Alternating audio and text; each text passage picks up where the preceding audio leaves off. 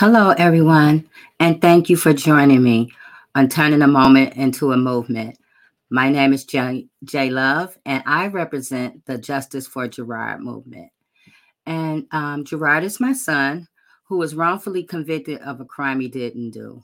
Innocent, ended up in prison for 2 years, and now he's home. And so, because of that journey with Gerard and meeting so many other mothers and family members that have loved ones that's wrongfully incarcerated, that birthed this movement, turning a moment into a movement, where we come here every Friday to discuss the injustice system, wrongful convictions, and also our own accountability. So today I'm excited about the topic that we're going to have, which is called the topic for today is transforming the county jail system. And I'm also excited about our speaker who used to be on our panel, he's at home, and his name is Edward Sanders. And he's going to come on and we're going to have a really intense discussion about transforming the county jail system. So welcome and thank you for joining us. So before we bring on Mr. Sanders, we're going to bring on the panel, allow them to introduce themselves. We have a guest panelist today, and she's going to come on as well and introduce herself. So let's get started, you guys. Greetings. You know what I heard? Let's get it started. Oh. How y'all doing, man? It's Friday night. You know how we do. You know what's going down, turning a moment into a movement. Thank you so much, Jay, for being so amazing and being a fearless leader, as Hugo Mack always says. And my name is Trisha Duckworth. For those that don't know, I am the executive director of Survivor Speak and the lead consultant at Value Black Lives. I'm just happy to be here with you. And both the guests tonight are absolutely amazing. You all will not be disappointed. So I'm going to sit back and keep my mouth shut and just listen and learn. How about that? Okay. Also, Trisha, you did not say you also are a host of your own talk show. So, yes. You know what? I got to get used to that. Yes, I do have a new talk show podcast out. It's called Talk of the Town with your girl Trisha. And wherever the news is going down, you will see Talk of the Town, right? We just want to bring the information and education and awareness to the community. And we're Tuesdays at 8 p.m. So thank you so much, Jay, for allowing that space. Yes, thank you. Hi, Allie. Hey, good to see you all. Great seeing you. Introduce yourself. Yes, my name is Alexandria. I'm certified behavior therapist, also a community activist. Some of the organizations I work with is Accountability for Dearborn, Michigan Liberation, and just really passionate about mental health and criminal justice, true justice. Yes. Thank you. We missed you last week. Yes, thank you. Yes. I'm glad you're here this week. This is going to be a really awesome conversation. Next, hi, Revatia. Hey there. Listen, I love my sister. So great to see everybody. Whoop, whoop. And it's good to see everybody here tonight. So excited. I am founder of the Choice Zone, where I help people and organizations transform. And collective transformation is very important and dear to my heart. Also a part of the G100 Oneness and Wisdom and Michigan Social Justice Network. But out of all that is the fact that God is living within me and I'm aware of it. And I like connecting with everybody else who is aware of that same thought too, because we know that we have power to create change. Sustainable. You talk about sustainable energy. I'm talking about sustainable changes. So thanks, J Love, because you have brought this platform to life. And I'm feeling strong. I know Survivor Speaks is feeling strong. I know Trisha, Allie are all feeling strong. And Barack, I'm so excited about him. And of course, Attorney Mack, oh my goodness, it's on and popping tonight. So excited. Thank you, Revatia. Thank you. see Attorney Mack ready to join us. Yeah, he said he had some work to do. So I'm going to bounce over to our guest today. Hi. Hey everyone, thanks for having me. Hey Trisha. Hey guys. I'm really glad to be joining. I'm Alicia Dyer. I'm from Ypsilanti. I was a deputy sheriff for 7 years doing road patrol in Washtenaw County. And I am now a graduate social work and public policy student at University of Michigan. And I do a lot of community organizing in Washtenaw County. And pretty much my focus now is to work to reduce harm in our criminal legal system, coming from working in it to leaving. So yeah, happy to be here. We're so happy that you're here. Let's see if Attorney Hugo Mack, are you ready? He's not ready. So we're going to go ahead and jump over to Edward. Hi. Hey, good evening, everyone. I appreciate everyone being here. And everyone can see that I'm the least handsome or beautiful one that's here. So hello, gorgeous, all of you. You know, it's good to have all of you here. I'm always surrounded by beautiful women, whether at the Detroit Justice Center as a member of their board of directors, or here on the turning a moment into a movement show. I'm always surrounded by not only beautiful but intelligent women, and that excites me. So thank you very much for allowing me to be one of these guys in the room. It was the same at the University of Michigan. I was always in the classroom surrounded with beautiful and intelligent women pursuing their education to do exciting things in the world. And that's what we're here for. I'm on par with these women, or trying to be on par with them when it comes to the intellect. I may not be as beautiful as they are, but I'm trying to keep up with them on the top. Okay. So I'm very thankful to be here on this show. We have some exciting things to take and discuss at issue, or the main topic is the integrity of the pipeline from our county jails to our state prison. And the reason that the integrity of that pipeline is being questioned is that we normally have the idea that people who commit serious crimes are those who find themselves in the county jail and find themselves in that pipeline heading to our state prisons. But there have been very recent research and study papers that have revealed it, that the vast majority, the largest part of the county jail population is actually people who were never intended to be in county jails. So if you first think that we finna go on this rampage about some liberal policies, we first want to get that out, that the largest population of the county jail residents are individuals who were never intended to be in the county jail themselves. This is now being discussed in the highest part of our state government.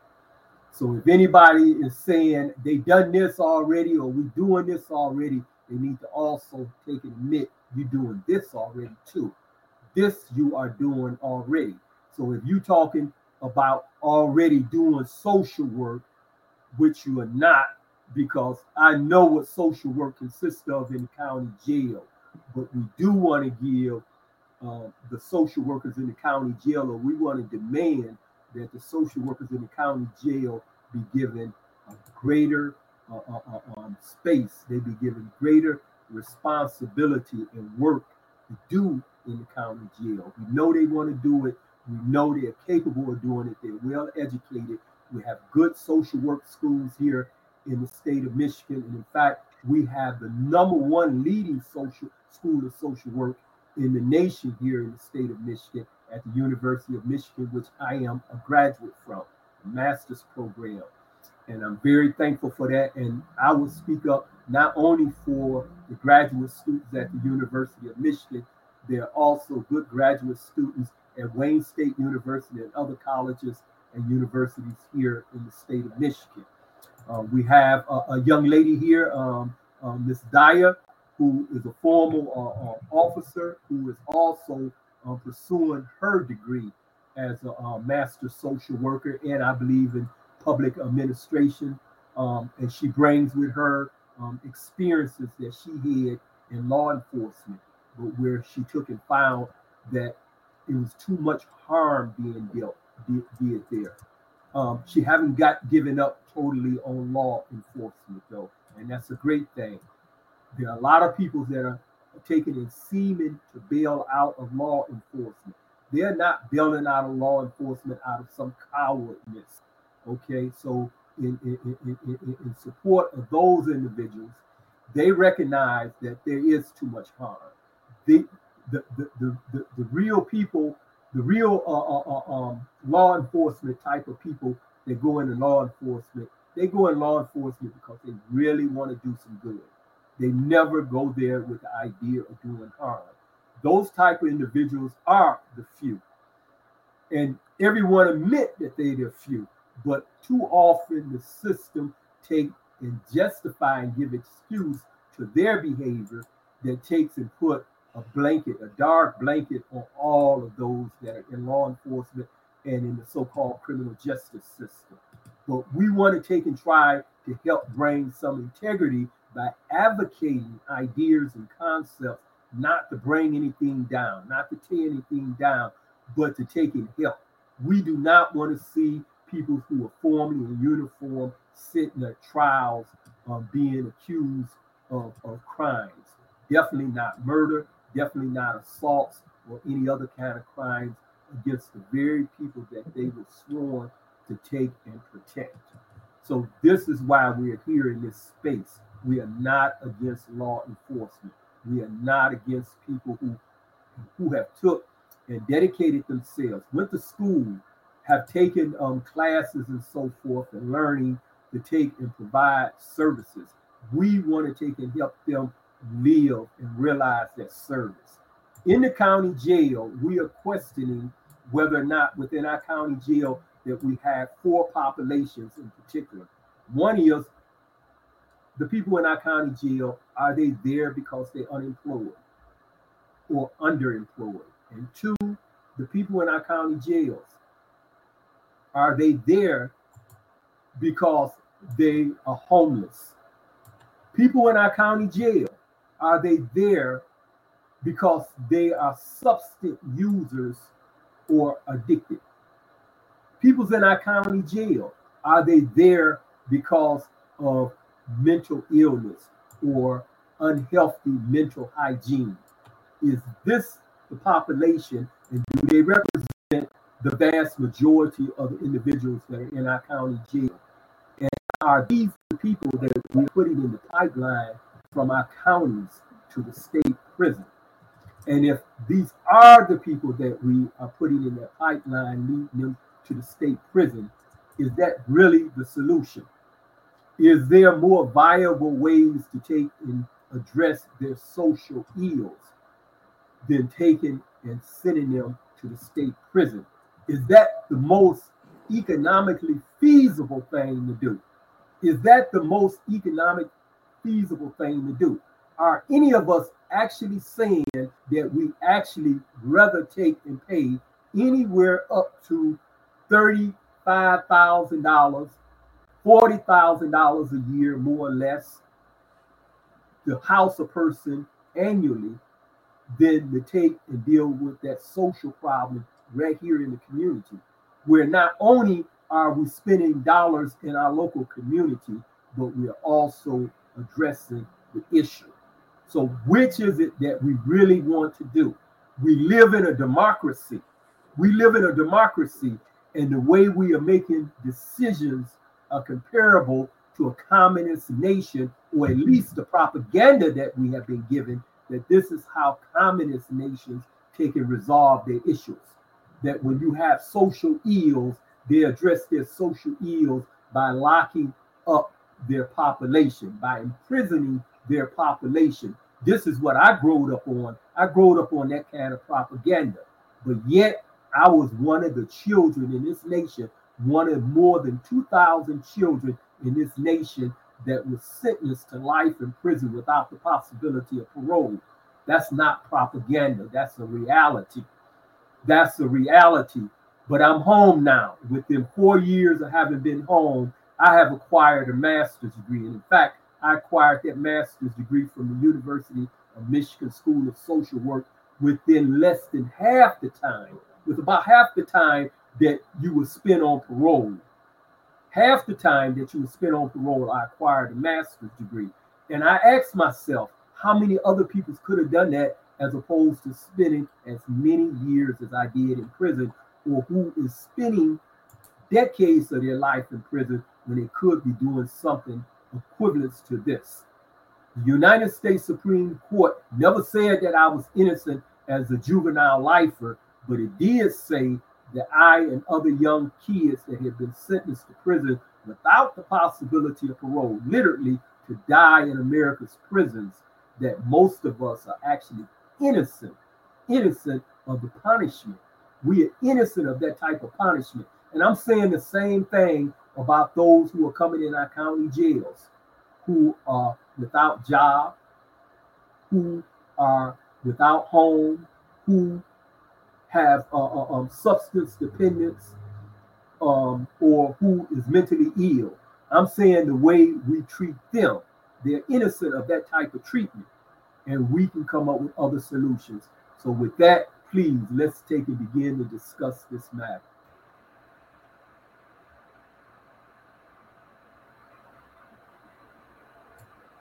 Okay, Rabatia, go ahead. Yeah, you know what? Thank you so much, Barack, because what comes to me all the time is the fact that it is cheaper to heal. And what Barack just mentioned was the cost per person, $45,000. And so we have to ask ourselves, what is really important to us? Is recovery important? Is healing important? What is important to our communities? Is the goal? What is the goal of incarceration? Goal when constantly people who are incarcerated have children? What is the goal when these children are left without parents? What is the goal? What is the goal when mothers are having children in prison and then they're taken away? What is the goal? Where are we? See, where we put our money shows what's important to us. Well, they always say, or people always read, and ministers will often quote, wherever a man's treasure is, that's where the heart is. Wherever a man and woman's treasure, wherever the county's treasure is, wherever the state's treasure is, where is the treasure? And the treasure, where the money is going, shows what is important. So can we turn this around? Yes. Is there a difference? We can save money. At the same time, we can save lives. And at the same time, we can help heal communities. Alicia? Yeah, I was going to say this is a really good discussion. And I just think back to some of that experience I had even when I was policing. I think back this, you know, in the winter time, especially how some people would turn themselves in on warrants that they had because they had nowhere to sleep. And the jail was that safety net. And, you know, when you think about the overall picture, why is it legal for people to be outside in the cold and be homeless? And why is jail that solution? And, you know, I just think about all of the people that have been incarcerated in jail for traffic fines and fees. You know, I think some of it is, you know, you have the mental health people locked up for mental health reasons and substance use. But I also quite simply just saw people locked up for not having money. I remember one time being in the jail when I was policing, and a friend of mine from high school was sitting in the jail, and I walked over to them and asked, you know, what's going on? What are you doing here? And it was, he didn't pay a traffic ticket from 5 years ago, and couldn't, you know, was waiting to be able to pay the bail. And so this, the traffic fines and fees systems that we use, really our core in this criminal justice system is revolved around making money. And when you have that as the goal under a guise of you want to rehabilitate or you want to offer people services, I think we really have to ask ourselves, what can we do different? And some people just shouldn't be going to jail even to begin with. It makes no sense why someone should go to jail because they can't pay a ticket.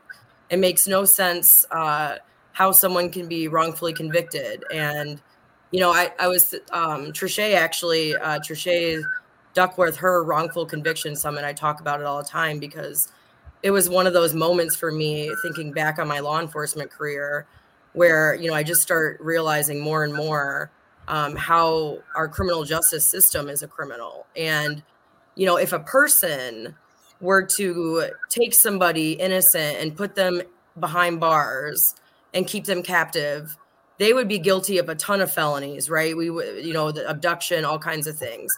But the system does it and somehow it's okay. And, how are we going to really sort of move from this punitive enforcement focused system to something that actually does make people whole and that actually does heal people in our society? So yeah, really good points that are being made. Allie?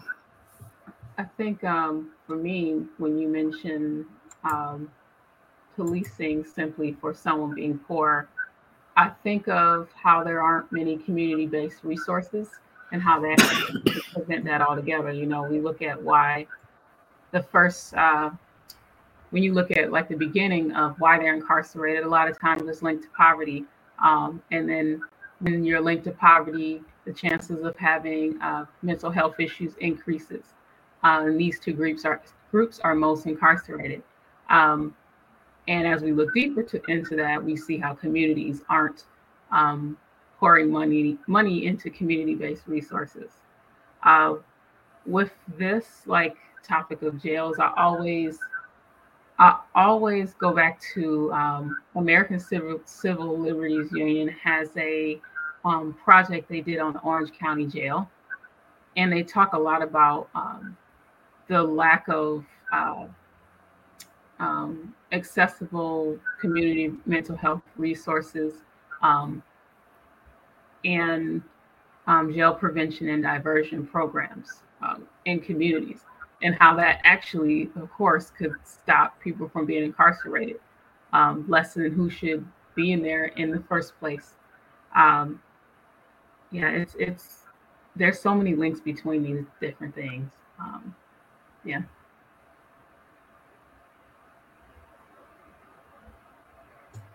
Go ahead, Trisha. So much to say on this, but I'm going to keep it short as I can. We talked about this on Talk of the Town the other night about if we're going to look at crime, we can't just look at crime. We got to look at poverty. And then if we're going to look at poverty, we also have to look at ACEs, adverse childhood experiences, and look how someone is shaped in their childhood and how they start to show that they've committed. So that's the first mistake. Because if we're sizing somebody up to the crime that they have committed, then we're doing them an injustice because we're not looking at the whole person. I'll never forget when prosecutor took the office here in Washtenaw County. Man, it was so crazy because I actually heard people it's like a really like somebody trying to recall him, right? Just because he wants to look at the whole person. If we don't do that, we're doing a huge injustice to humanity within itself. How can we say that we serve a God of second chances and we don't even want to extend second chances to people? And then if we're going to look at the foundation of a human being, we got to look at the foundation of policing. The foundation of policing being slave catchers. Now, I am not anti-police. I'm not saying that. But I'm not from that school if it's just a few bad apples either. I'm from a school of the foundation of that place needs to be rocked and shaken and rebuilt. Because if we rebuild it, then it will start to look at the whole person. But the way that it is now, if all you're doing is having that slave catching mentality, then we will continue to see our carceral systems exactly what they are, buildings of mass incarceration, which affect African Americans, Black folks at 90-something%, while we're 14% of this earth's population. We got to look at all of that. And then we got to start to dissect it and bring solutions that are clear on the problem. Because see, we have so many solutions, but some of them are not clear on what the problem actually really is. Hi, Attorney Hugo Mack. Hello, how's everybody? It's so good to be with you. Introduce yourself right quick, and then you can join the conversation. Well, joining you a little bit late today, but had some legal matters to take care of. Hugo Mack is my name. Probably the only attorney in the state of Michigan with 2 bar numbers, one horizontal, one vertical. One given to me by the State Bar of Michigan, and I wear that as a badge of honor. The other given me by the Michigan Department of Corrections. I wear that as a badge of honor, too, of overcoming adversity and paying a debt not owed, and through the grace of God, being here to talk about it and to help. So, I'm here. I'm so proud to be a part of this forum. Heard my brother Barack earlier today on Sam Riddle's show. That was entertaining, to say the least.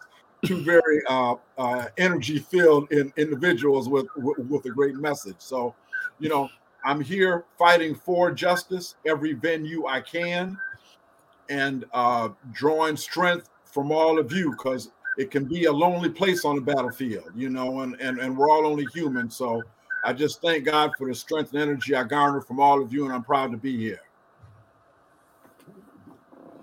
Thank you, Attorney Hugo Mack. All right, Baraka, you can go take it back. I appreciate the many voices that have churned in. I said that I was going to try to keep up with the top. I didn't say I was higher than the top. As you can see, there are many intelligent people here on this panel, and they are very articulate, and they have very views that they feel very strongly about, and I very much appreciate that. Again, we are not just simply identifying problems, we are talking about solutions. And one of those solutions I've already took it pretty much suggested, and that is that we need to expand the role of social work within the county jails. I heard one gentleman that's in a capacity of a sheriff, where he was appointed to that position. He hasn't been elected. He was appointed to that position, and he's insisting that these programs, we already got them.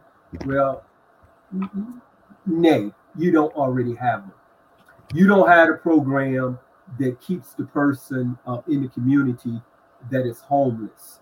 You don't have the program to keep the person in the community that's unemployed, or the person in the community that is mentally ill.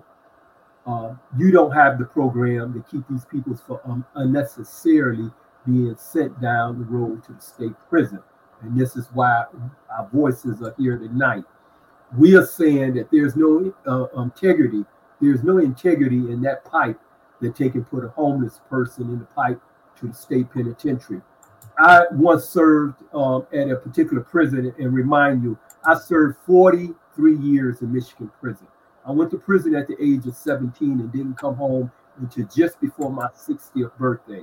So I went to prison in 1975 and came home in 2017. There was one gentleman that I was in a prison with, and every evening, him and I would take turns, and one of us would go to the shower and come back, and the other one would go to the shower and come back, and we shared this little common space. And I noticed every evening there was this foul odor, and I used to get real upset and vocal about it. And I never suspected where the odor was coming from. And one day, the same gentleman that had been taking turns and going and coming from the showers at the same time I was, revealed to me that that was him. He said, "That's me, and I apologize." And he explained it to me how it was him when he, in fact, was taking showers regularly. He revealed to me that he was a U.S. veteran, and while in combat, he was in a foxhole, and he couldn't move for days because there were sharpshooters that would kill him. And so he had to stay in the same hole and his skin rot. So he was explaining to me that his skin was dry rot. And then when water get on it, it causes the odor. It causes an odor. Not that he's dirty, not that he's filthy or anything. So then I became curious as to how did you get here in the prison? And he revealed to me that he had a controlling wife and a sister that he was living in the same household with. And both of them was always contending for his, loyalty one to the other or trying to control him. So he just gave up on it. He couldn't deal. His level of tolerance of drama was very short. And so he literally left home and went out in the streets to live. He couldn't put up with his wife and his sister trying to constantly control him and the chaos that they was causing in the house. And so he said he left and he went out on the streets to live. But winter came here in Michigan, and he left and went to a fast food restaurant, put his hand in his pocket and told him it was a robbery, knowing that they would call the police and he would be arrested. So he done that to get out of Michigan's cold weather, and he put himself in prison. He didn't intend to go that far down the line. He thought he would be able to go to the county jail, and when they discovered that he didn't even have a firearm, that maybe somehow it would take and resolve itself by the time winter was over with, and that he'll be back in the community. But unlike he thought, he was in a pipeline that had no integrity, and it sent him all the way down the line to the state penitentiary. And so I learned about this guy's story, and it hurt me to hear that. Here's a person that took and put his life on the front line to defend all of us. And he found himself, having a low level of tolerance, and it led him to leave the home and go out in the streets to take and live. And this is how we responded to him, because there was no investigation about his circumstances. And this is what I'm saying. The primary thing that law enforcement officers do or supposed to do is make inquiries, some type of investigation. When you come into the contact of a law enforcement, they ID you. If you don't have an ID, that tells me something immediately about you. You're unemployed. Nobody can be employed without without an ID card. So if you tell me that you don't have an ID card and I ask you how long this has been going on, and you tell me I haven't had one for 3-4 years, you just revealed to me that you haven't been employed for 3-4 years. Or there's a real likelihood that you haven't been employed for that long or length of time. And as a sheriff, I can take and try to find out, is there some resources in the community that if you so happen to get out of this situation you're in, could we ready you for employment while you're here in the county jail? And if you leave the county jail and go back out on bail, could we do something as a continuous reach into the community? Well, I'm the sheriff in the county jail. Can I reach out to other state agencies? Can I reach out to other county agencies? Can I do something other than be a utensil between the prosecutor and the court and sending you down the line to the state prison? And this is what I'm talking about, us reimagining the role of county sheriffs. Instead of sitting there in the road like a deer when the light hits you and you wait on others to tell you what to do, you already have an agenda. And we're saying that you had previously been given an agenda by the courts and the prosecutors. Now we, the people, are going to offer you a different agenda. You would not become county prosecutors. You would not become county sheriffs in the state of Michigan if some of us who have been out here protesting have any say about it. And I'm saying to those of you who have been out there in the streets this past summer, this past 2 years, more or less, those of you who have been out there, you have did an excellent job in deconstructing this situation. Now we need you to come back to the table and construct or reconstruct in our own image of what we want the law enforcement agencies to be. We all know what the problems are. We all know what the problems are. the largest number of recidivism in our county jails are veterans. When they go into the county jail, there is a federal statute called Inmate Medical Exclusion Act that cuts off their medication or taken suspended. When these beautiful peoples like the Detroit Justice Center, Michigan Liberation, and others, when they go in with they bail program to abolish the bail system, and they're using their cash money, they're taking bail peoples out of the county jail, they're finding that they got another problem because there are social issues. When they bail these peoples out of the county jail, they come to find out because of their medication being cut off, like the U.S. veterans, their medication being cut off. They now have another issue on their hand. They done brought the person out of the county jail. They find out that the person doesn't have a home, so they got to go put them up. In addition to taking and bailing them out, they have to go put them up in a hotel. Then they got to go take and pay for some medication for them. Without doing this, they are doing the same thing that the system is doing, simply releasing them, allowing them to regress again. And this is why the largest population in our county jails are veterans. So if you're tired of us liberals, as you would call us, or whatever name you want to give us, if you're tired of us talking, then you're tired of that U.S. Veteran. You are tired of him or her. And she is in this. Even though this situation has been given a face, maybe a black face, maybe you see a black man, maybe you see a black woman, but you don't see the U.S. veteran. You don't see him or her with that flag around him that was marching at the front line for you. You don't see them, but they're in the mix too. It's like Jesse Jackson said years ago, poverty has been given a face. And because it's been given a false face, people's accept it. But he pointed out the largest number of people that are in poverty in America are white women and white children. But we don't see that face. We don't see the face of white women and white children. We see the face of black, the big black fat woman. That's the image that we are given of the welfare queen. And the brother, maybe with gold change on, living high off the hog, off of the system. That's a false image. That's a false image, and we need to correct this system, please.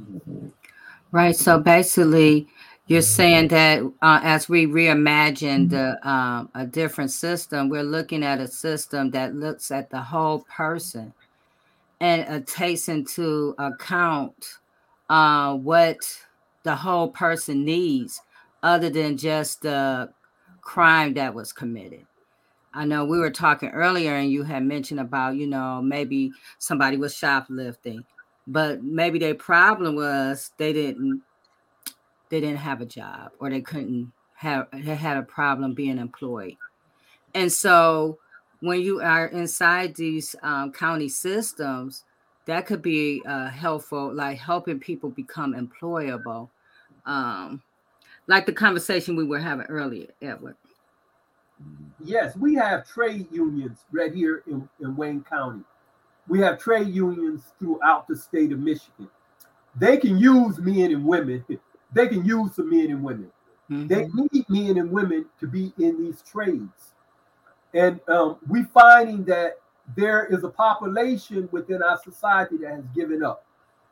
They no longer on the unemployment list because they have been rejected so many times, where so many of us have formal convictions.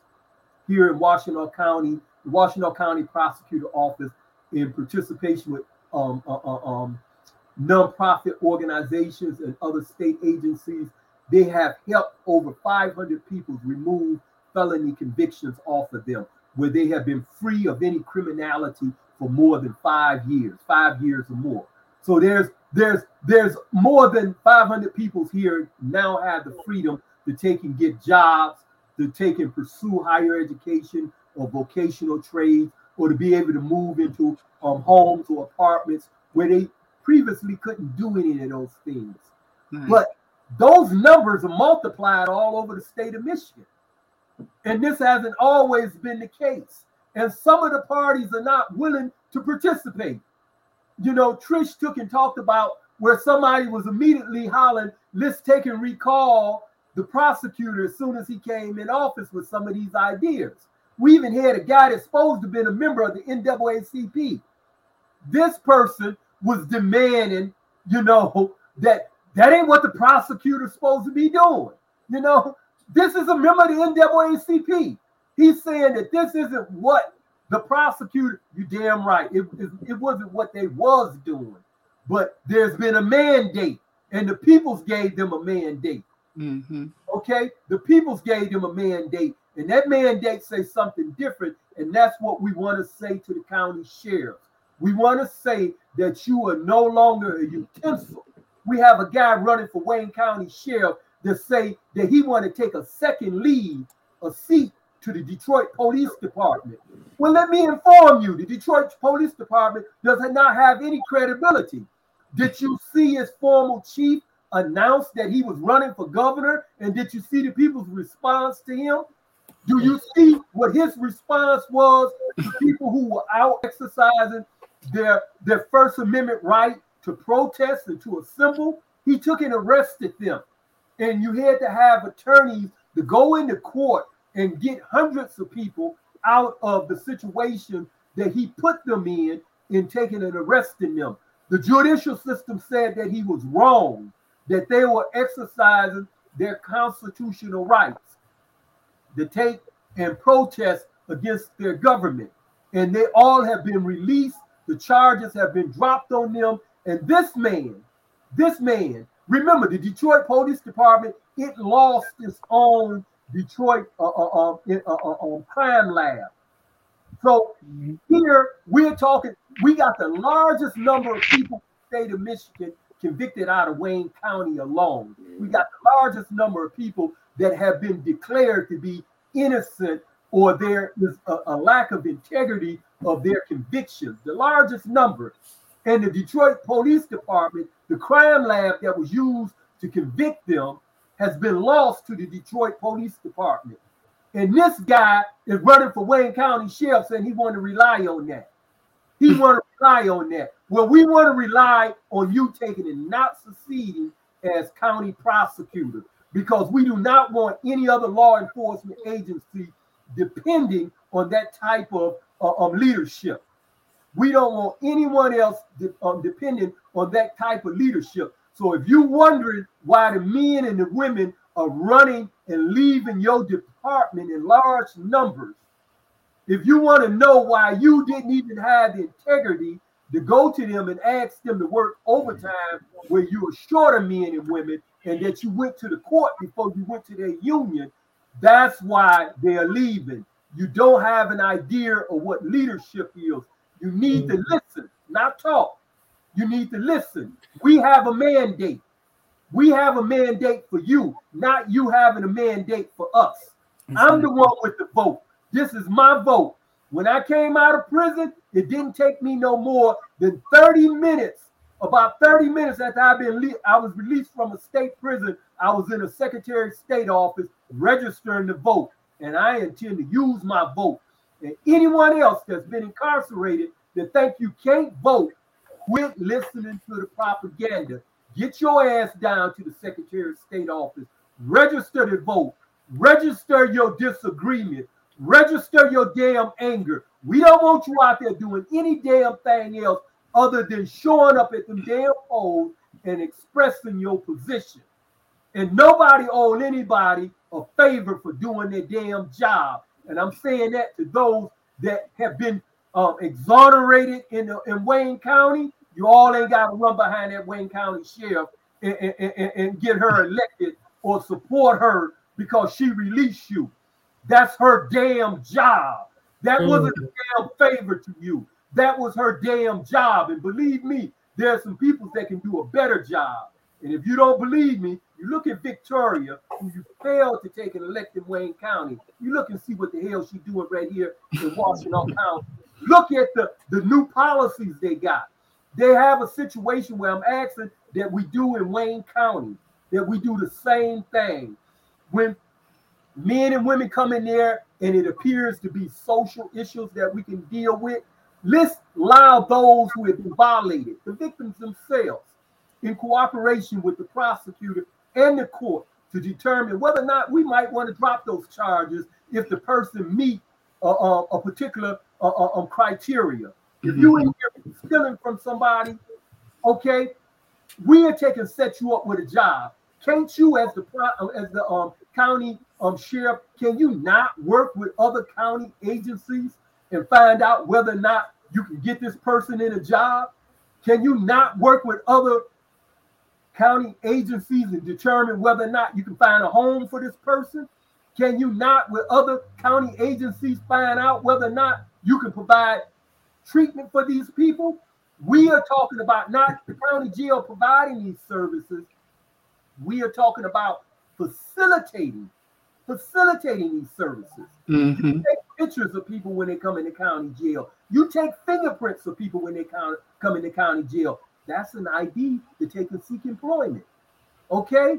You have community organizations all over the county. All you have to do is welcome their services. All you have to do is facilitate that. Provide a space in the county jail where these community organizations and these state agencies can come in and provide the services that they already have money for. You don't even have to take and get a budget for it. You don't even have to get a budget for it. The state already have a budget. The Michigan Works already have money to train people for jobs. Okay, there are a drug program. They already got the money. All you have to do is facilitate. And so attorneys should be listening to us because we are proposing ideas that will give you, the defense attorneys, alternatives for your clients other than going in that pipeline that has no integrity. No integrity. Anytime you can put somebody in there that's mentally ill, or anytime you can put somebody in there that is homeless, or anytime you can put somebody in there that's unemployed, and that's the real basis of them being there, it has no integrity. Right. I was at the facility in Adrian. I think it was Adrian Correctional Facility. Come count time, I used to run around the unit by myself. At the count cleared, I would be able to go to the microwave, go to the shower, go to the TV room. There was no other prisoners. Guess where they all were? They were all in the medication line. There were so many prisoners lining up to get medication. They did the official count of the prisoners while they were out in the line to get medication. It looked at like people's going to a concert to see rock stars. They're going to get the pills. That's what Michigan prison look like now. Wow. Go ahead, Trisha. How did you know I had something to say? I saw how you was rocking. You know, so many powerful things that you said, brother. And I think about those solutions and things that could be done. And I even think about when you said about social workers, and because I am a social worker. I'm not always as proud to say that, because even in that field, we have gatekeepers of the system. And I just feel like we need a cleaning of the house in every area so that we can begin to help people the way that they need us, not the way that we want to help them, because sometimes the way that we want to help them is not the best way. So that's why I feel like you have people that slip through the cracks, because social workers that are already in place allow that, because they don't go that extra mile. You don't hear heavy advocacy. You don't hear us crying loud and sparing not. You don't hear that from the profession, in my opinion, the way that we should. So I challenge all of us as social workers to go back to our first love. as why we even wanted to become social workers in the first place. Some people say, oh, because it's an easy degree. Well, if that's why you became a social worker, then you need to excuse yourself from the profession. But if you became a social worker because you love people, you love humanity, and you believe in second chances, and you believe in walking shoulder to shoulder with people, then you need to shake yourself in this profession and understand that we don't need to be a gatekeeper of the system. We need to be the ones challenging the system so that we can bring forth the necessary changes. It's on us to usher that in. See, we can't expect the sick, the broken, those that are hurting to navigate through this demon of racism and white supremacy that is locked into these agencies. That's on us. We can't be gatekeepers of racism and white supremacy. We have to break the chains through heavy advocacy and doing the work from our hearts, not from our heads. See, sometimes in this field, we're too much in our heads. Oh, research. Let me tell you something about research. Research is racist, okay? Just because something is not being researched does not mean that it is not an issue within our community. But that's just another way to have gatekeepers in place to keep us from getting the resources that we need. Because again, if the researchers don't want to research it, then they don't. And then people don't get funding. This thing is so ugly and it's so complex, but guess what? We have the power to change it. See, like my brother Baraka said, we're the boss, but we have to understand what that vote really means. And not just an individual vote, but when we mobilize and when we come together and we have the power of a community, that's when our legislators will understand that we mean business and that we the boss. And if they don't do what we say, then they're going to have to go. Go ahead, Lisa.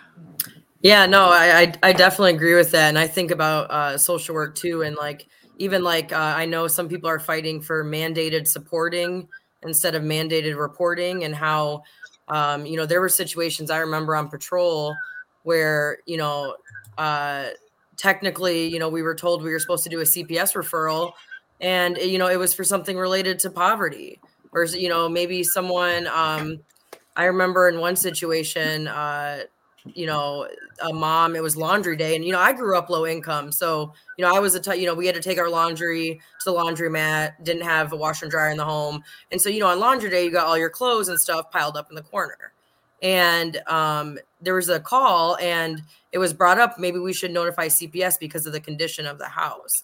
But if you actually knew the family, then you knew, oh, well, they were getting ready to go to the laundromat. And so there's these I really think that when you're operating in the system, it could be really easy to judge someone that you're supposed to be helping. And social work, policing, education, they all have these problems. But going back to the solutions involving jails and sheriffs, I think that the progressive prosecutor movement nationwide has shown us a lot. It's shown us that who is at the top of these systems, it really matters. And there's so much that you can do. There's so much that Ellie and Victoria have done in Washtenaw County. There's so much that people have done nationwide. And sheriffs are the same way. The sheriffs have a lot of power. And who you elect as sheriff really matters, because they have the power. In Washtenaw County, we have police services. So they have a lot of power over the police response. They also have power over dispatch, and also the jails. And so when you think about, how you can use policy to change what people are doing in the first place, so people don't find themselves even in the jail to begin with, or so people are really handled with care and offered help instead of enforcement. I think that we have to really think about the management in police departments, and who, nationwide. I think about how some of the decisions that police managers have made have had devastating consequences for a community. I think about the situation, where George Floyd was killed. Derek Chauvin was a training officer. And the reason that he was a training officer was an administrative decision that the police chief made. And so when you think about who's training officers, who's training new officers, what they're allowing to even happen at their department, there's a lot of things that if you're at the top of that agency or system, at least on the local level, you can just stop the harm with policy and following oftentimes with what these progressive prosecutors have been able to do. So I think paying attention to police chiefs and sheriffs is another really key area of focus that activists and community organizers should be aware of. Attorney Hugo Mack? Well, several things.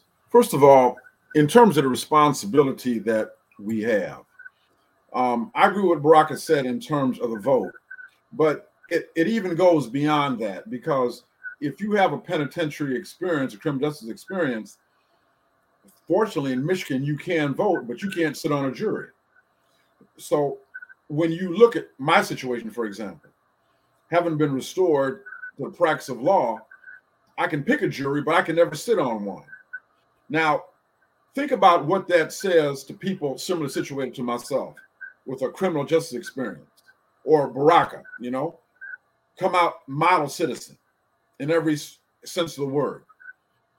You put a perpetual stigma on him and me that regardless of what we've done with our life, we're not good enough to sit in judgment on anybody else.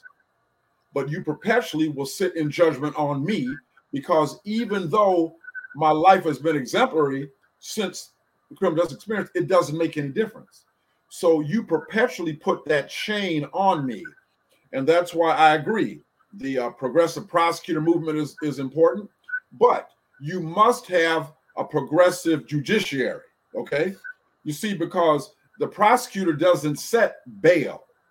The judge does that. You understand? So that's why in these elections, and I'm going to get real down local with it. In these local elections for judges, you talk about people being willing to walk in the streets. You need to show up to every debate, every public forum, every speaking engagement that these people running for judges have, and ask them where they're coming from on restorative justice. And we need to be very, very careful. Everybody wearing our uniform is not necessarily on our team. So you talk about gatekeepers, you really want to be sure that people who say that they're supporting some noble, worthy cause, let's say protecting women, all right, as if that's a gender-based situation. All of us are responsible to protect everybody else. But historically, particularly dealing with Black women and white supremacy, every person that said they're for the women's rights movement were not for the African-American Black movement, okay, in terms of African-Americans, okay? So, Elizabeth Cady Stanton and them was really no great friend, okay, to the emancipation of Black people. There was a backlash in terms of Black men being able to get the right to vote, because not being able to discriminate on the basis of race. The truth of the matter is, with white supremacy, which impacted white women, they said, no. Let's not worry about them Black boys' right to vote. Let's get the woman's right to vote first. So we need to be very careful when we see these groups and these organizations that sound good.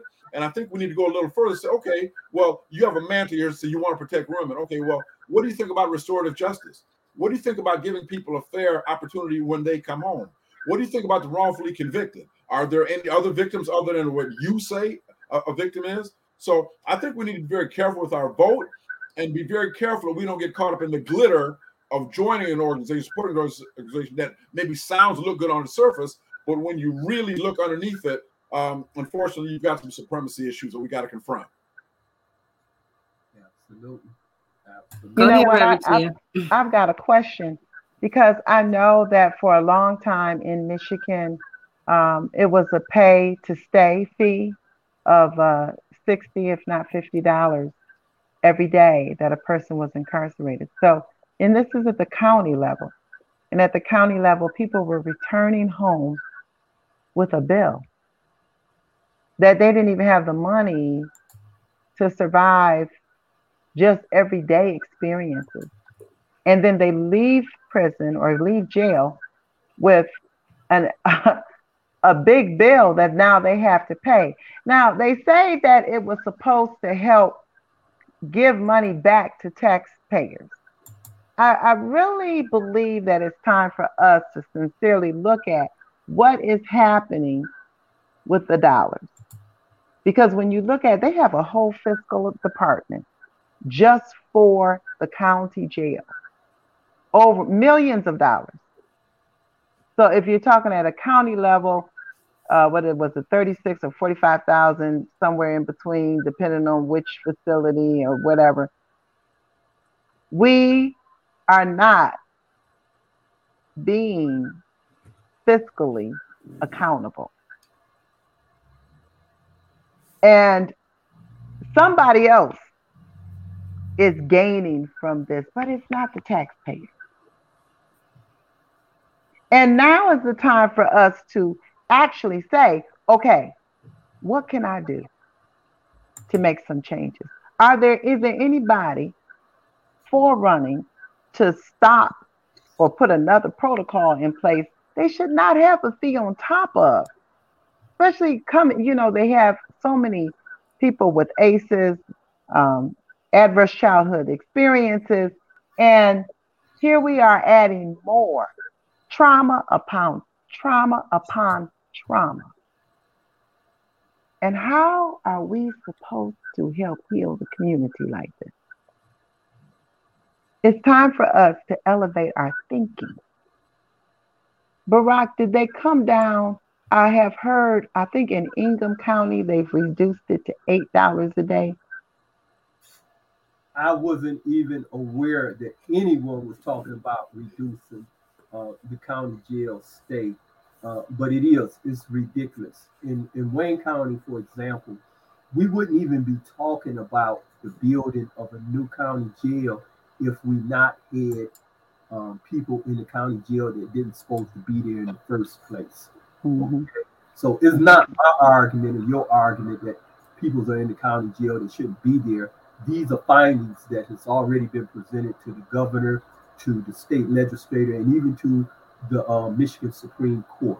The Chief Justice of the Michigan Supreme Court is literally chairing committees, investigative forums right now, and hearing stories from the public about who has been there, who is there in that space, and to come up with the courts are finna, and the courts, not only the courts, but the legislature and everybody is finna start issuing directives. So even though I'm saying this and you and others are advocating, there are going to be some clear directives, but we don't have to wait on the court to tell this person that. We should be the first line of defense in a democracy, because election is right around the corner. We are finna take and vote. They're finna have a special election in Wayne County for Wayne County sheriff. We can make a decision. You have a guy that's acting as sheriff right now. He made a statement recently that the Wayne County jail is the safest place you can be in regards of being safe from the pandemic, from this virus. He said that in face of the fact that the most recent sheriff died due to the virus, being affected by the virus. And I thought that was very insensitive. The sheriff lost his life. Okay, so this is something that institution should be taken very seriously to protect everyone that's there in that county jail working or that's coming into that space. To sit there and campaign and run on the idea that space is most protective of any and everybody in there. I watched the man taking proclaim his run for county sheriff, and present sheriffs in the county was standing up rebuking the guy that's presently the sheriff at his gathering. He didn't have to say anything. In fact, he started off by saying, we are not going to do or say anything that's critical of the other guy. But present deputies stood up, men and women, and they were rebuking this guy, and they worked for him, and they wasn't afraid to say what they were saying, that they had no confidence in the person, And so these things are serious in terms of who we choose. We are building a brand new county jail that's costing us millions of dollars that should never have even been built. Here, we only had the people that actually supposed to be in the county jail. We wouldn't have had to take and flip the ticket for this. We wouldn't be fighting with business peoples in downtown Detroit that want that space for business. We wouldn't even be having that battle with them. It would have been a foregone thing. This is prime real estate, downtown Detroit. That space should go to those people. They shouldn't be arguing with the county sheriff over space that the county sheriff wants. And this is a shame because remember this, county jails are places where people are detained that has the presumption of innocence. Everyone in the county jail, except those who have actually been convicted by a jury, is presumed to be innocent until proven guilty. So if we have a sheriff competing with the state prison in terms of the harshness of the county jail environment, it takes away the presumption of the person even before they walk in the courtroom. We are treating them harsher in the county jail than they will be treated in the state prison, and in the county jail they are presumed to be innocent.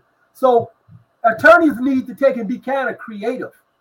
You know, this is an argument. Your client, you taking away the presumption. Here we had a sheriff in a county in down south somewhere where he was dressing the inmates up in the county jail in pink because he wanted to humiliate them. But this was a sheriff, not a state prison. This was a sheriff. And this is what I'm saying. We are creating just because you're in law enforcement and somebody come to you with a proposal to cause harm, don't mean that you have to accept it. And this is what's going on.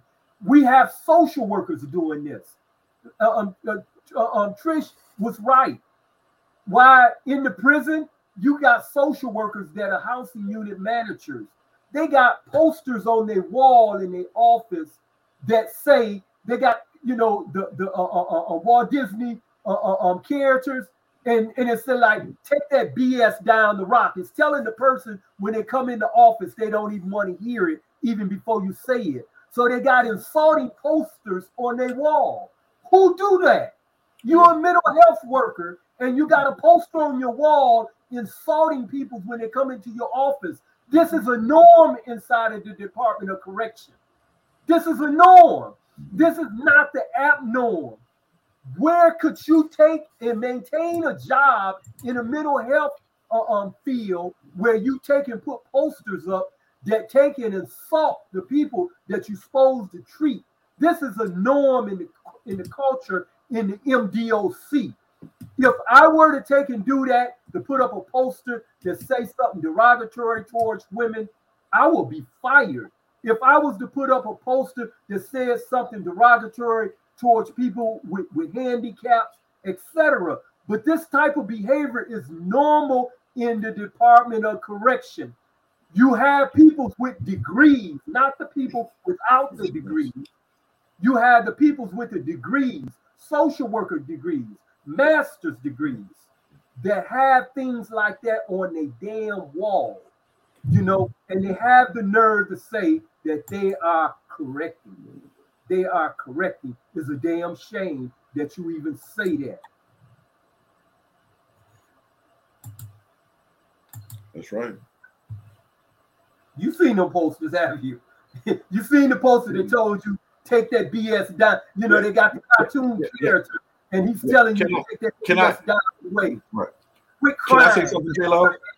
Yeah, go ahead, Attorney Hugo. Okay, look here. This man speaks the truth. Let me tell you what happened to me. I was once I was out, I was arrested for a parole violation. Wasn't out 3 weeks. And the substance of my parole violation was I refused to tell the parole officer I was guilty of a crime I know I did not commit. So she violated me for that. She violated me for that. They've got what they call a 45-day hearing, okay? When they violate your parole, okay? Now, when I would go in this woman's office, okay, prior to being arrested for not telling her I was guilty of something I didn't do, she had a little statue on her desk with words to the effect of, hey, you want me to say I'm sorry for keeping you waiting? I'm not. You ain't got nothing else to do. Now, she was addressing that to parolees. In other words, to people that were coming in to try to get guidance and help through the maze of parole. So she let me know from Jump Street what she thought about me. She kept my black behind sitting outside in that waiting room like I was waiting for government cheese. You understand what I'm telling you? So what I'm telling you is that's what they did. And when I was arrested en route to a parole revocation hearing, I made a simple mistake of asking an officer on the yard, "Excuse me, officer, what time is it?" That man told me I'd have no right to ask him what time it was. The time was irrelevant to me, okay? And my job was to do what the bloom I was told to do. That's what that man told me to my face. And I'm wearing blue and orange. This man is wearing black and gray. You understand what I'm telling you? Wearing black and gray. And this is a man you say is supposed to supervise me, supposed to rehabilitate me, supposed to help me. No. I was in a criminal element, but in that instance, the criminal was wearing the black and the gray, not the blue and orange. And what I'm proposing here is that what we need for a sheriff is that we need a very vigorous social work program that will give social workers more responsibility than simply taking and filling out a visitation list for an inmate when they come into the county jail. They should take and have the assignment is to take and try to assess independent, because remember, the judicial matter is to be resolved, adjudicated in the court. That ain't the sheriff's prerogative. The sheriff should take a look at the social issue when the person come in there. You are now no longer a threat to anybody because you are in custody. But the sheriff to take and prevent crime and prevent recidivism, he or she has an opportunity now to use the information that they are gathering upon your admission into the county jail to determine what particular social issue, if any, they can take an address of yours.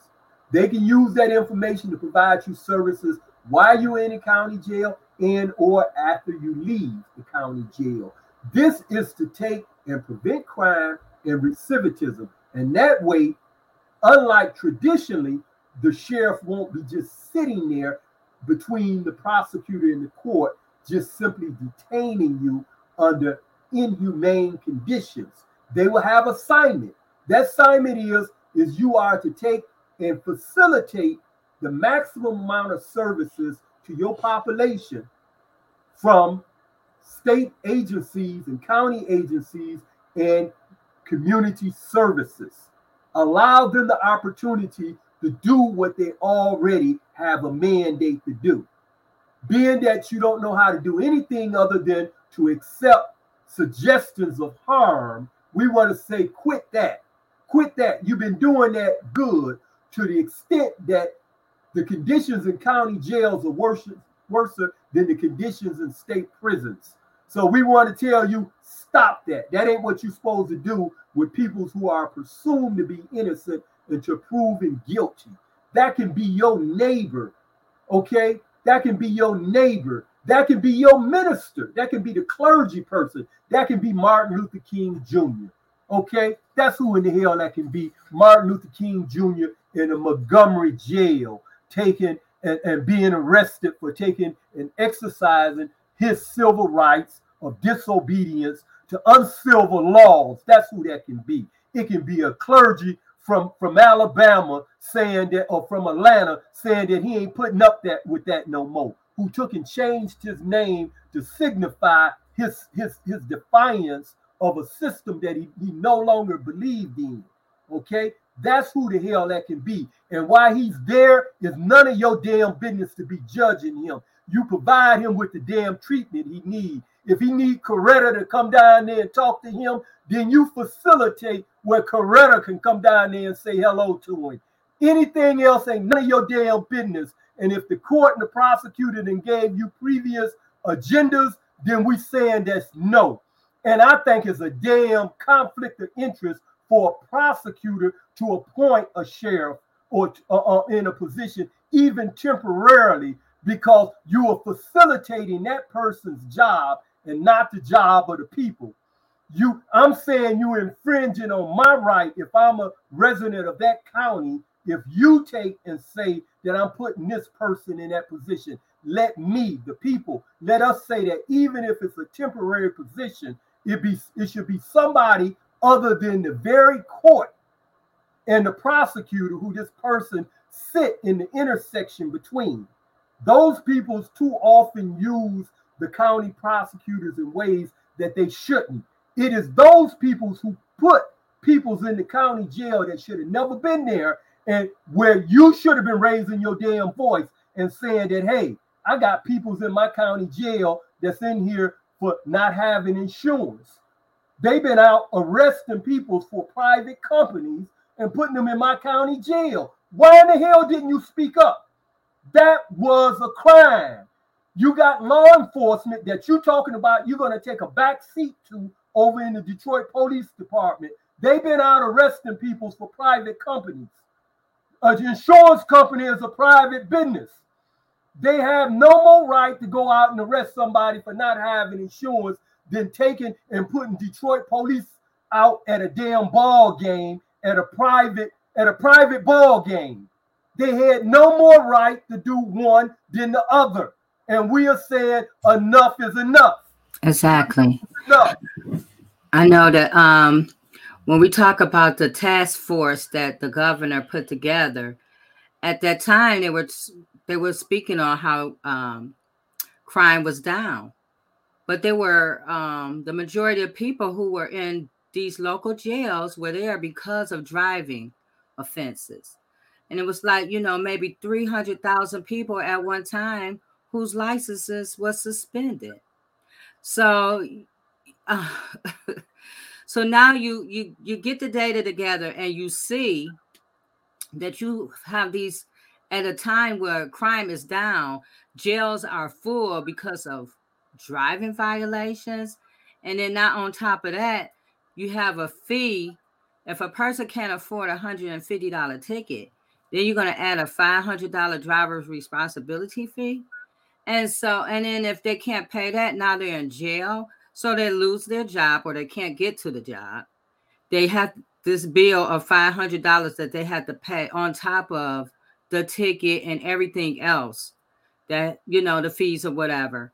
So now you have this problem of all these people driving without a license because of something you created with your policies. Not that driving tickets shouldn't cost you a jail time. Like, it's ridiculous. But these are the policies that people create because we don't pay attention to who we're voting for. So it goes back around to that. We have to pay attention to the people that we're putting in office. We have to go to, like you said, or Attorney Hugo Mack said earlier, we had to go and listen to these judges. I was at UAD law school for a program, and I found out that, from a judge, that people don't vote for judges. So the judges get in by the votes of the police and police unions. That's who really they cater their conversation to, because they already know that we're not going. We don't pay attention and we're not voting for them. But these are the people that we need to pay attention to. These local elections are so important, more important than the president, because these are the people who dictate your local life every day, daily. And so we have to be more proactive. Go ahead, Alicia. Yeah, I was going to say, I really appreciate this conversation because it's so true. Something I've been saying is that, police should not be hired guns for insurance companies. Exactly. And I ask people, what if the police started arresting people for not paying medical bills or student loans? And so why are we, as cops told to, enforce someone that can't pay insurance for a month? How is that helping safety? But you see the system, it's so corrupt. So I can talk about Ypsi Township in Washtenaw County. The court and the local Ypsilanti Township government has been relying on traffic ticket fine and fee revenue to keep their systems operational.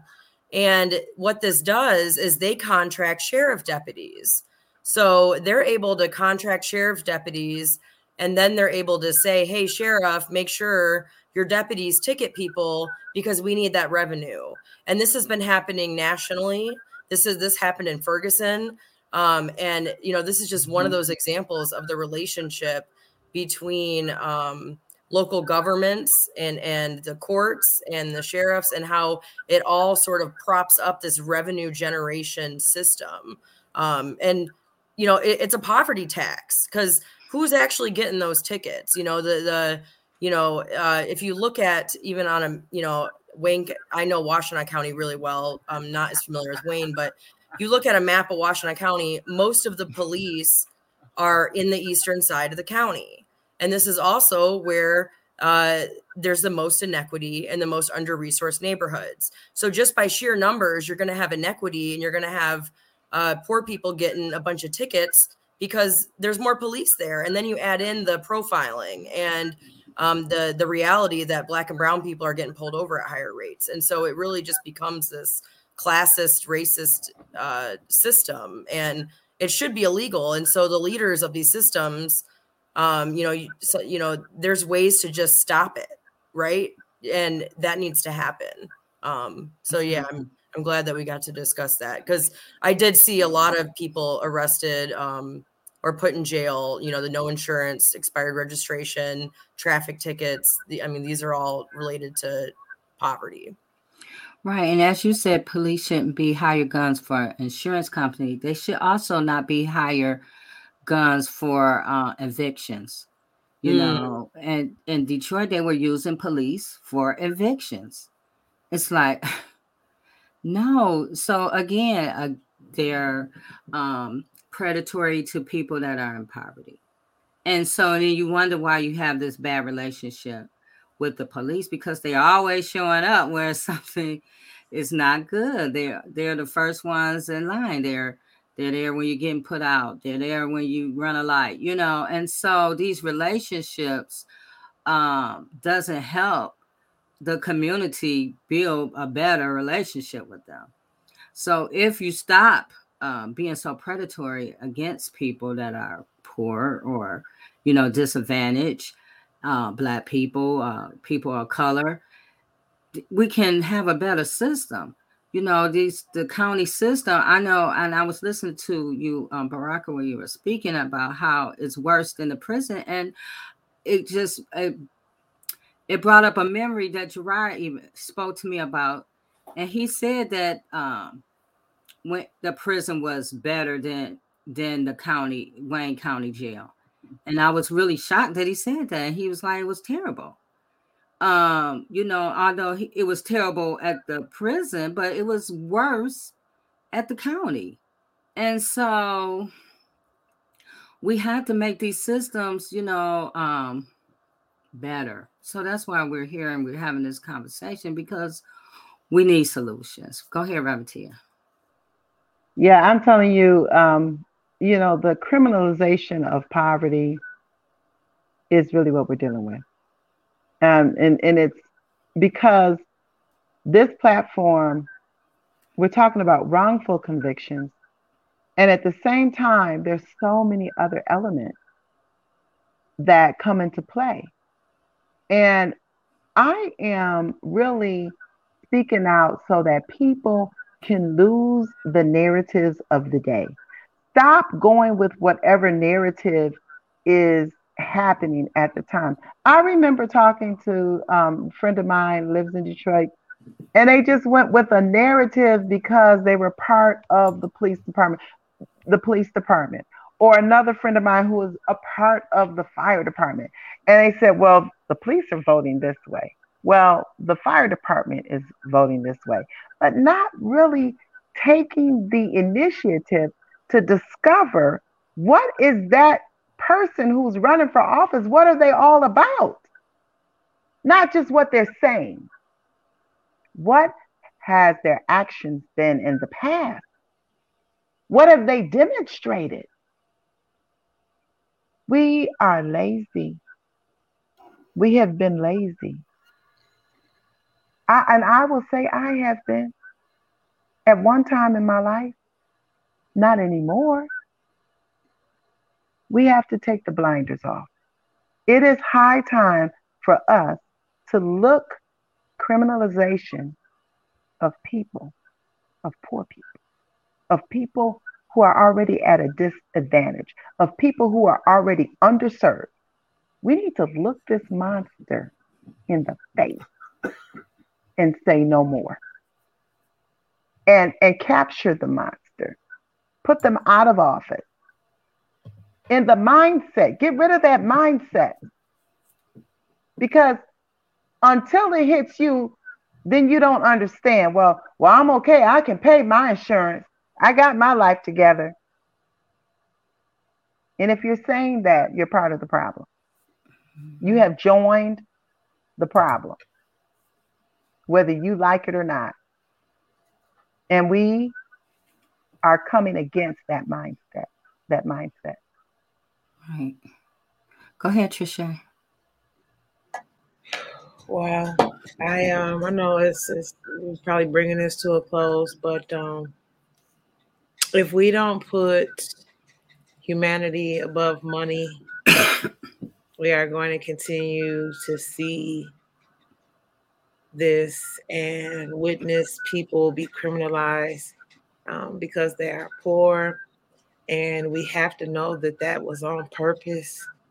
And so because that was on purpose, we have to stand and fight back on purpose. We've got to show up and show out. People have pegged Survivor Speak as a protest group, but no, we don't just protest. Because see, if you protest without following up with the afterwork, you ain't did nothing. You may as well have got on a treadmill and screamed Black Lives Matter for an hour, because it won't matter. You ain't did nothing but burn some calories. It's not about the march. It's about the marching orders. And in that, what does that mean? Showing up at the city council meetings, showing up at let me tell you something. We talk about all this stuff going on in Wayne County, Washtenaw County.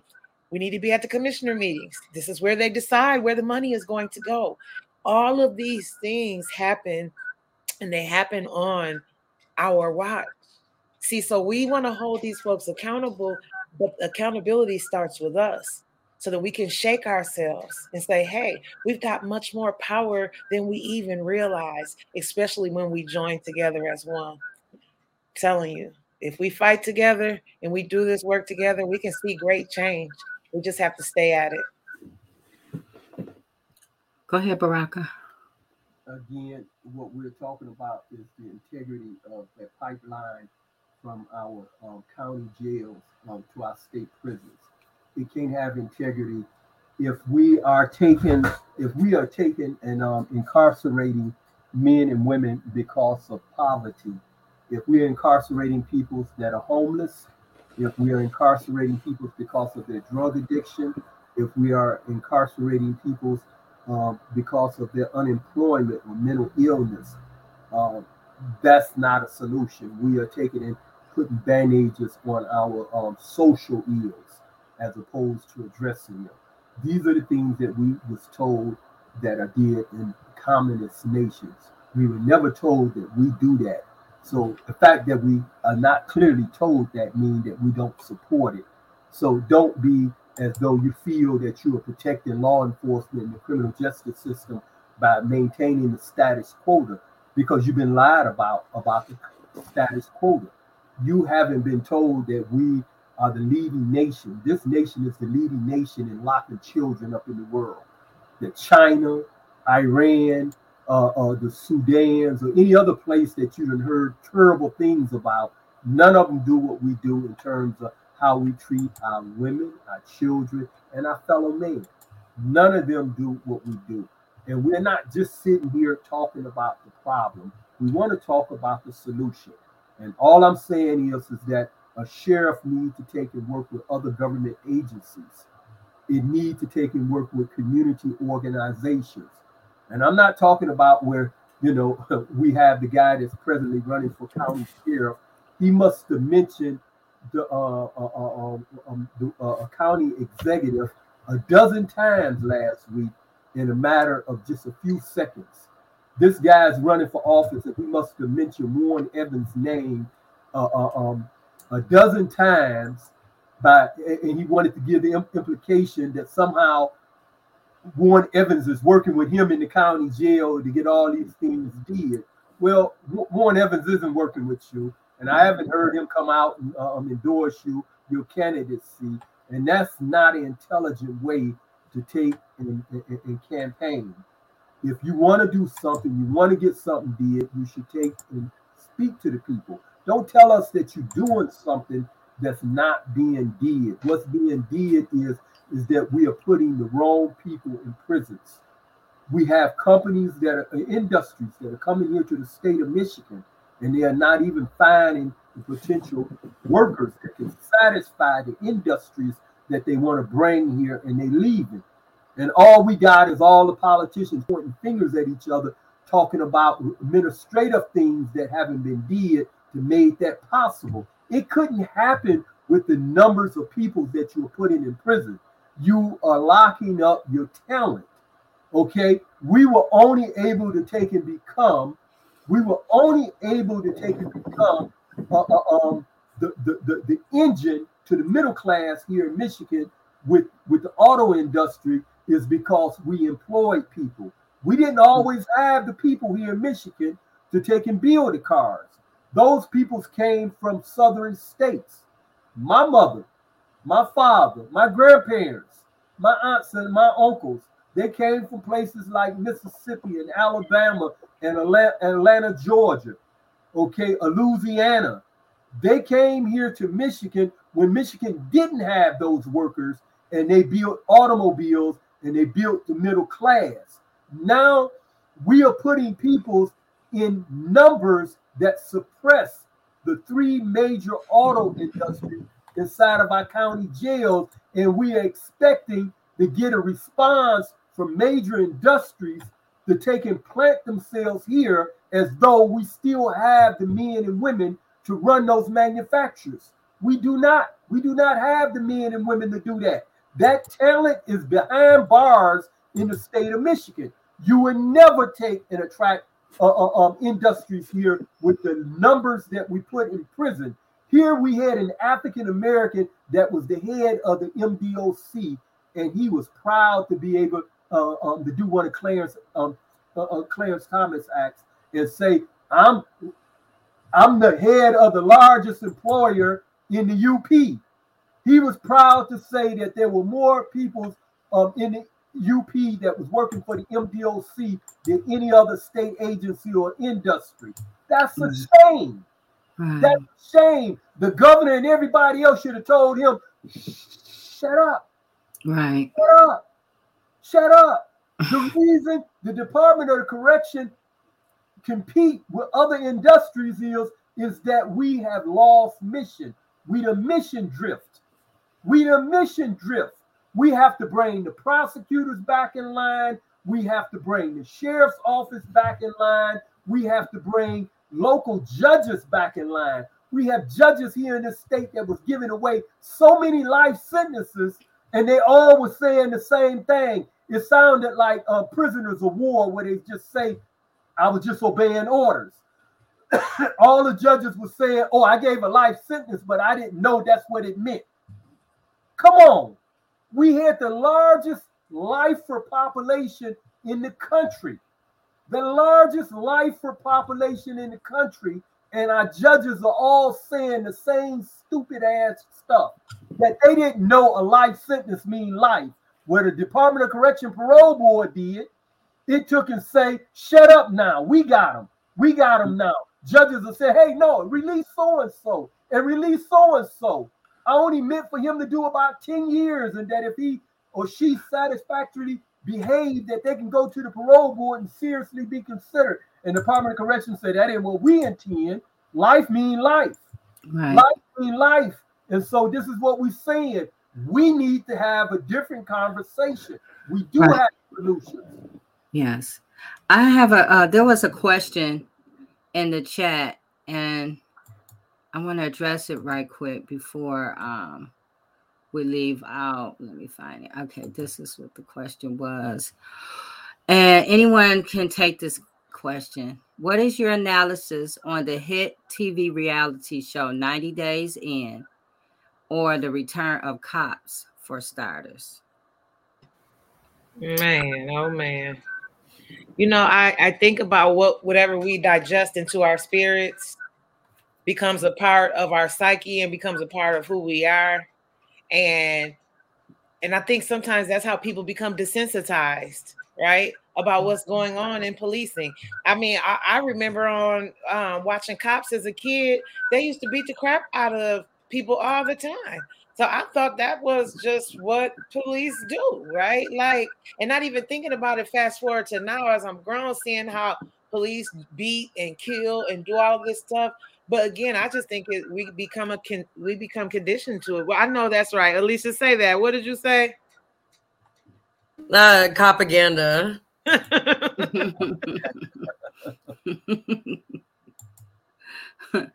Revertia. Mm-hmm. Yeah, I'm in total agreement because I believe like the word says, whatever you sow, you shall also reap. And what that happens, I mean, just know that when my children were little, and look, they are 30 now. There's my oldest are 30 years old. They're twins. I did not allow them to watch it. It was a rule in my house. You could not watch it. So I don't want none of that on TV. The reason why is because I know whatever goes into the gates, it's going to come out. It's being formulated somewhere. I did not want them used to and compliant with this type of nonsense, with this type of slave mentality, slave catching mentality that has been taught generation after generation. I did not want them to think that was the norm for African American males. When I had an African American male come out of this womb, I cried and asked, Lord, help me, because this world is not friendly to people of color. Help me guide them. And the first thing I had to do was shut out anything that was not going to build them up. You got to ask yourself, does this build up a community or does it tear it down? Alicia. And I don't want them getting another dime. We need to turn this stuff off. Mm-hmm. Send a message. Right. Go ahead, Alicia. No, I was just saying, I definitely agree. And, from being a former cop, I can't watch the shows. I mean, first of all, they're fake. They're grounded in a lot of almost like romanticizing, or I don't even know what to call it, but I don't like them. And I feel like it's a way to sort of further ingrain this mass incarceration and system in people. Right. So, yeah, I mean, there's even like cartoons with cops, and I don't like it, and I think it's a part of this narrative that we need to keep fighting against. Baraka. Well, I haven't seen the particular show you said, nor would I would take it even bother to watch it, because I understand that all of this is not entertainment. It may be presented to you in a form of entertainment, but it's to take and sell something, to sell an idea. And if these ideas are not originating in the community among the people themselves, the fact that it's being produced by someone doesn't make it a marketable idea or program. We took and brought into that idea that if you do the crime, you do the time, and we wind up taking and locking children up, and that wasn't a solution. And I asked, this is a question I asked. You locked up millions of crackheads across the country, or crack users, excuse me. Don't let me use this offensive language. But we locked up millions of drug users across the country.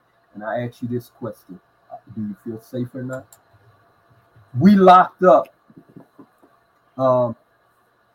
millions of people that are carrying firearms. Do you feel any safe or not? Mm-hmm. See, because all those things, we done locked up millions of homeless people. Are you any safe or not? We have locked up millions of people with mental illness. Are you safe or not? But you are demanding more of the same. It's insane. That's what insanity is. You are asking more of the same. We done locked up a whole generation of people because we didn't approve of the type of drugs that they were using. That's what it come down to. We didn't approve that you was using crack over us drinking wine or whiskey or beer. Okay? So we didn't approve of you using crack or smoking weed. So the non-weed smokers and the non-crack users decided to lock up all the crack users and all of the weed smokers. But I ask you, when you get through with your beer, do you feel any safer? Those of us that have a home is ignored by the ones that's out on the street. So we lock them all up. So now I ask you, do you feel any safer now that all the Vietnam veterans are off the street and in the county jails? Do you feel any safer? Okay, that's what I ask you. You done locked up people that are unemployed, that no longer have a job at Ford Motor Company or Chrysler or General Motors. You done locked them all up now that they don't have jobs anymore, and you're ignored by them with their hand out saying that they will work. They will work. You know, they stop your car and say they'll work for $1. You're ignored by them. Now you done locked them all up. Now I ask you, do you feel any safer? Exactly. Everybody in the community feel unsafe. This is why they carry guns. This is why they carry guns. Taking and locking up everybody with a gun doesn't make the community safe if the community feel unsafe to carry the gun. It's not stopping anything. Ask Graham Holm and Kilpatrick. Ask them when they decided, when the federal government took and told them they wouldn't take in the formal prisoners that were being paroled and violating their parole by having firearms, when they went back and grabbed those people and put them back in prison for parole violation for a minimum of 5 years for having that gun. After they done that in the overcrowded Michigan prison system, ask them, do they feel any safer? Did it make the community any safer? Those were not solutions.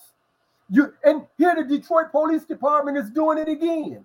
We are living in a pandemic, and people's lives have been turned upside down, and everybody else can relate to the crime going up and other incidents to the pandemic, everybody but the people in law enforcement. Right. Everybody but the people in law enforcement. And they are screaming and hollering, it's because you tried those liberal ideas. We ain't even started. Right. You're right.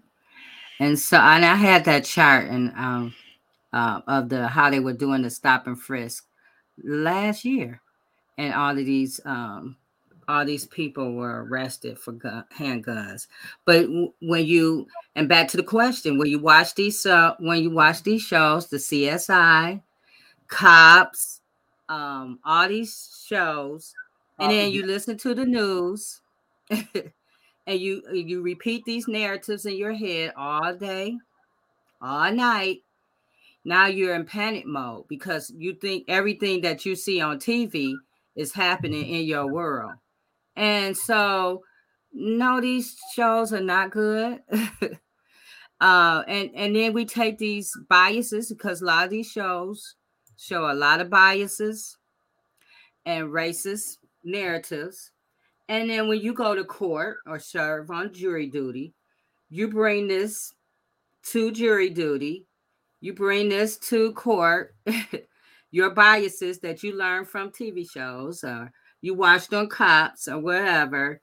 And then you end up sending innocent people to prison a lot of times, or people are over sentenced, and so because of these narratives. So we had to pull ourselves away from it. We can't say we're for reform and we're sitting up here watching CSI or we're watching, Cops, or we have to. This is a 24-hour a day, how you carry yourself every day when you're talking about reform, when you're talking about transforming. What you're thinking about, what's coming out of your mouth, how you reacting to people, how you responding, even how we respond to people. We have to be aware, You know, are we responding to people who just return home in the proper way? Are we still repeating these narratives? So, you know, we have to do, it's on us as well. We can't just hold everybody else account to the fire and say, well, you did this, and we're not doing it as well. Once we start doing it, then we can make, you know, force it on the change on the other end. But we have to as well let this stuff go. Stop watching these shows. Refuse. These shows are on your viewers, right? So they see we got a lot of viewers watching this stuff, then we're going to bring more of this stuff out here.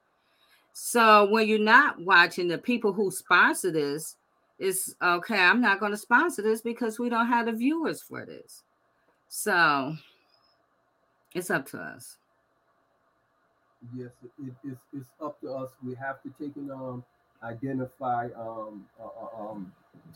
offices, public offices that are contributing to this situation. And as we say here on this show, prosecutor's office is central, judge's office are central, and sheriff's offices are central. Some of the other players that are central are being appointed. You know, the mayor appoint who's the chief of police. I don't think the police runs for office. We should probably have a say in that. But remember, when you choose a mayor, you're choosing somebody that will determine who's the head of your police department, etc. Right. You know, so we do have to be careful, but we have to take, and we can't stop at just protesting. I appreciated the Detroit Justice Center.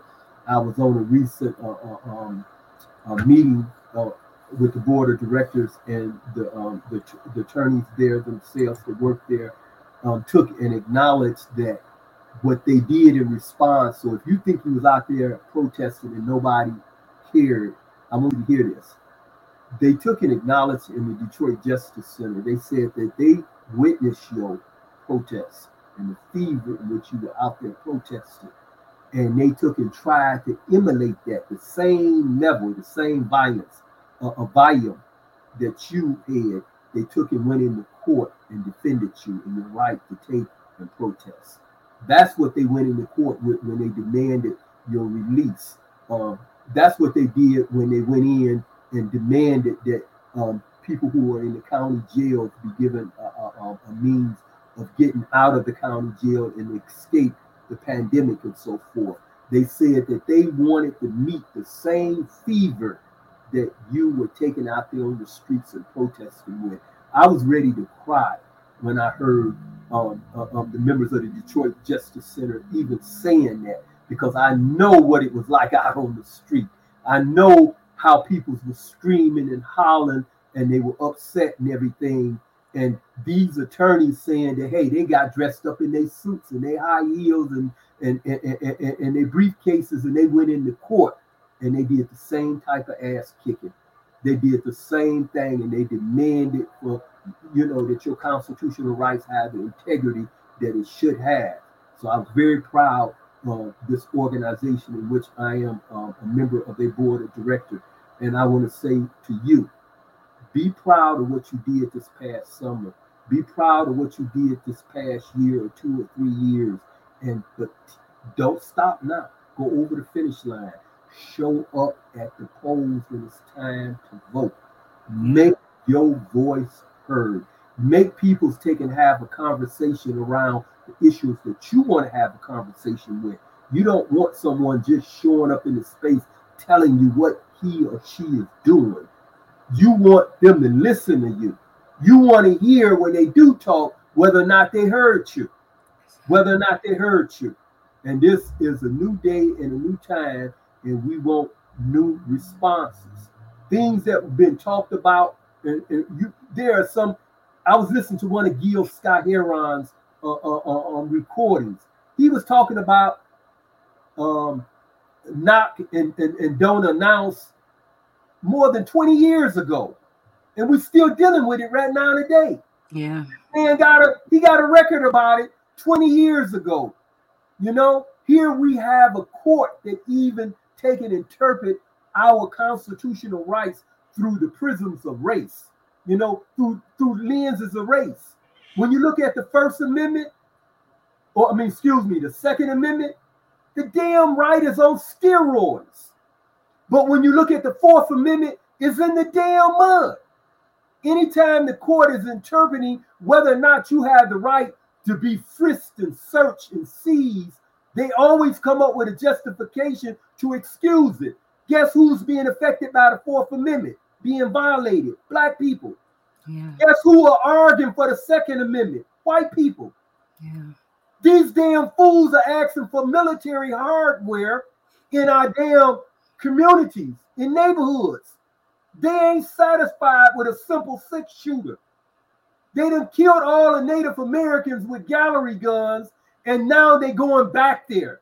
They're going back to where they committed inhumanity to humanity. They're going back to saying that I want a gallery gun. That's how we got the Native Americans. That's how we got the Indians. And this is what we got to have now. And the courts are like, and the legislators, the U.S. Congress and Senate, they won't even listen. They like, we cut the place down if you want to come in and talk about how many kids got killed in the school. We don't want to take and talk about that. You know, kids are dying all over the country, and you don't want to have that discussion, but somebody come to you and say, somebody on crack, and you lock up the whole damn nation because they're all black. These judicial decisions and these legislative decisions are based on race.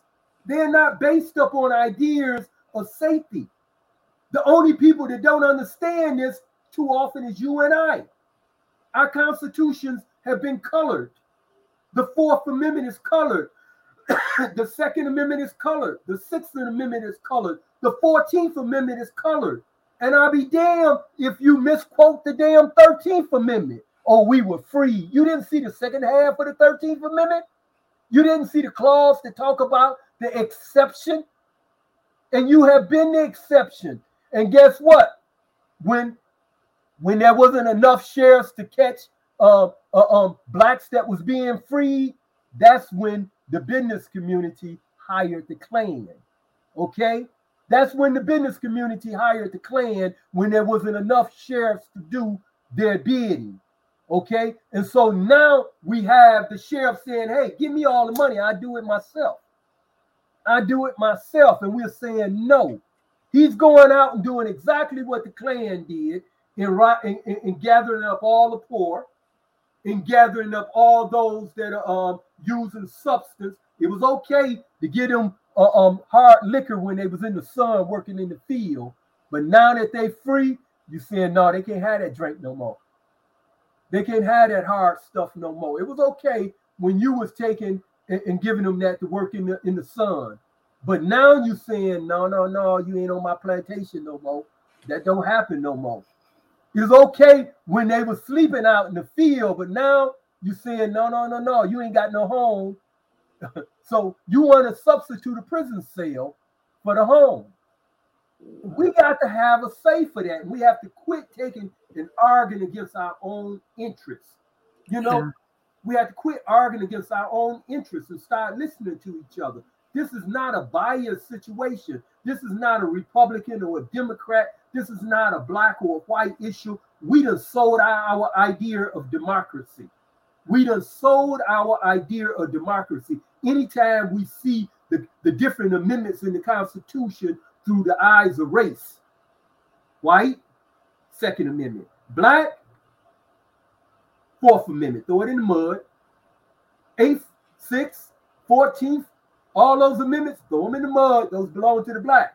Any amendment that protects white, the Second Amendment is higher now than the First Amendment. It's higher than the amendment that we use to take and protect our right to worship and the right of freedom of speech.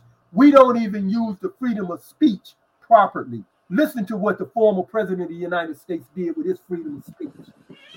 He incited the nation to steal another president's presidency under the idea of free. And we have yet to arrest his ass. He did more harm than a million drug addicts, but we done locked it up, a million drug addicts, But the one individual that used his constitutional right of freedom of speech to lie, a pathological liar, we haven't did any damn thing from him other than keep him in the damn news every day. Keep him in the news every day. He's still selling newspapers. I'm tired of hearing his ass in the news. Throw all them damn papers away that mention him. I'm tired of hearing his name in the news. All right. Well, yay. I agree.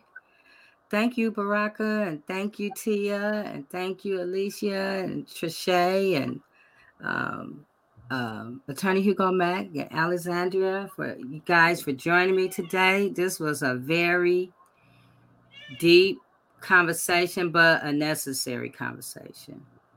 And I want to let you guys know that next week we're going to have Kimberly Woodson on, and she's going to, and Elder Lester Matthews, and they're going to be talking about why good time makes good sense.